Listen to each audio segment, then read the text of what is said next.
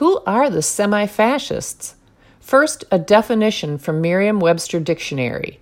Fascism, a political philosophy, movement, or regime that exalts nation and often race above the individual, and that stands for a centralized autocratic government headed by a dictatorial leader, severe economic and social regimentation, and forcible suppression of opposition.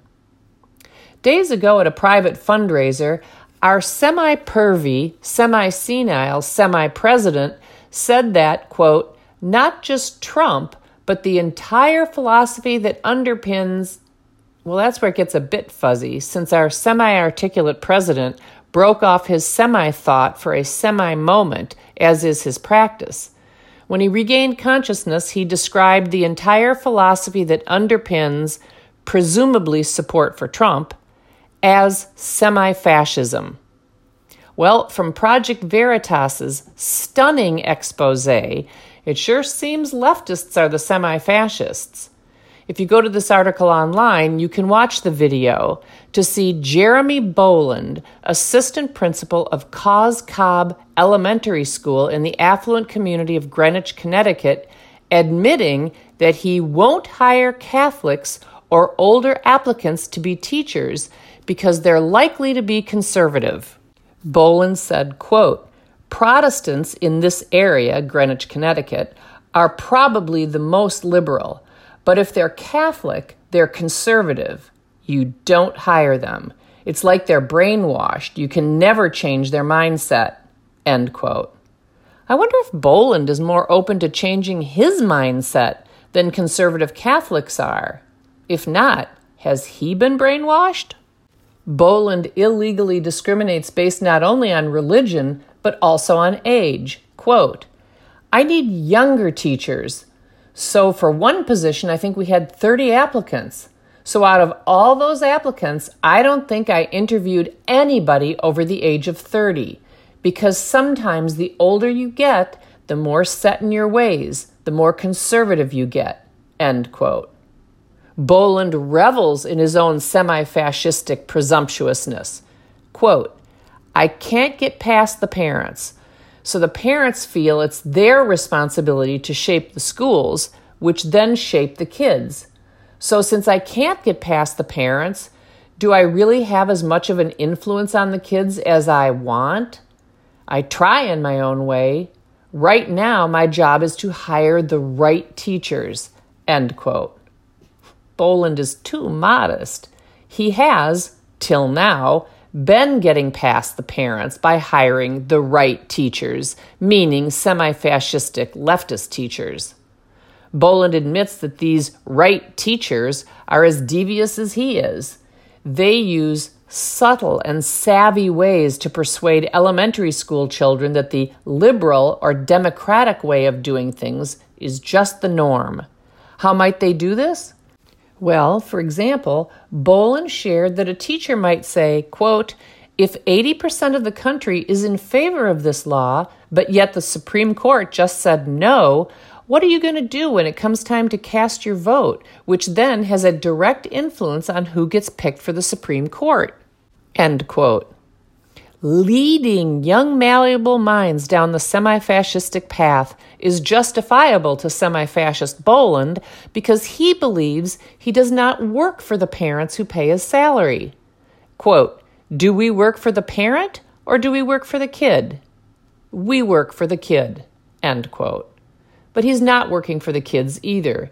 He's working for the semi-fascist leftist hive.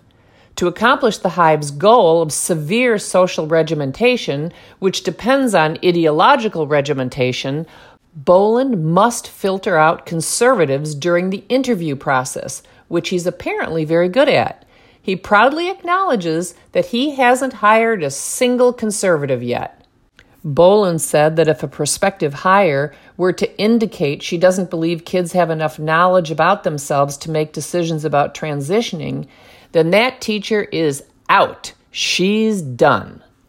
Sounds like severe social regimentation and forcible suppression of opposition to me. Last time I checked, it is leftists who stand for a much bigger centralized government that can tax Americans into oblivion and redistribute their hard-earned money as leftists see fit, which means in the service of creating a society unfit for human flourishing. It is leftists who stand for severe economic regimentation via increasing socialist policies that take from everyone and leave all but the elite suffering. It is leftists who exalt race and deviant sexual interests above the individual and individual merit. While conservatives of all stripes do love America, they don't exalt it above individual rights. Rather, they better understand than leftists/semi-fascists what constitutes an individual right, as well as the origin and source of our inalienable individual rights. Leftists/semi-fascists believe they are the source of individual rights and that individual rights include the right of powerful humans to slaughter innocent, powerless humans. It is leftists who have decided, all Nazi-like, that imperfect humans have lives unworthy of life. It is leftists who have assumed, all Nazi-like, a semi-fascistic right to experiment on the bodies of children, sterilizing boys and girls and cutting off the breasts of girls. It is leftists who have decided that the government may sever fit parents who reject hive beliefs from the children they love and want to protect from bodily mutilation. It is leftist public school teachers, the slimy tentacles of an Octopian Big Brother, who have decided they have a right to conceal critical information from parents about their own children.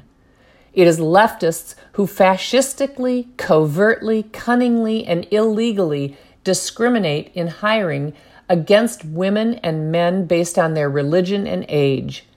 It is leftists, not Trump voters, who treat people as representatives of a group as opposed to individuals. It is leftists, not Trump voters, who seek severe social regimentation via publicly subsidized indoctrination camps. It takes prodigious hubris, a mountain of ignorance, a dollop of deceit, and a heaping helping of hypocrisy for any leftist to call those who voted for Trump in 2016 and or 2020 semi-fascists.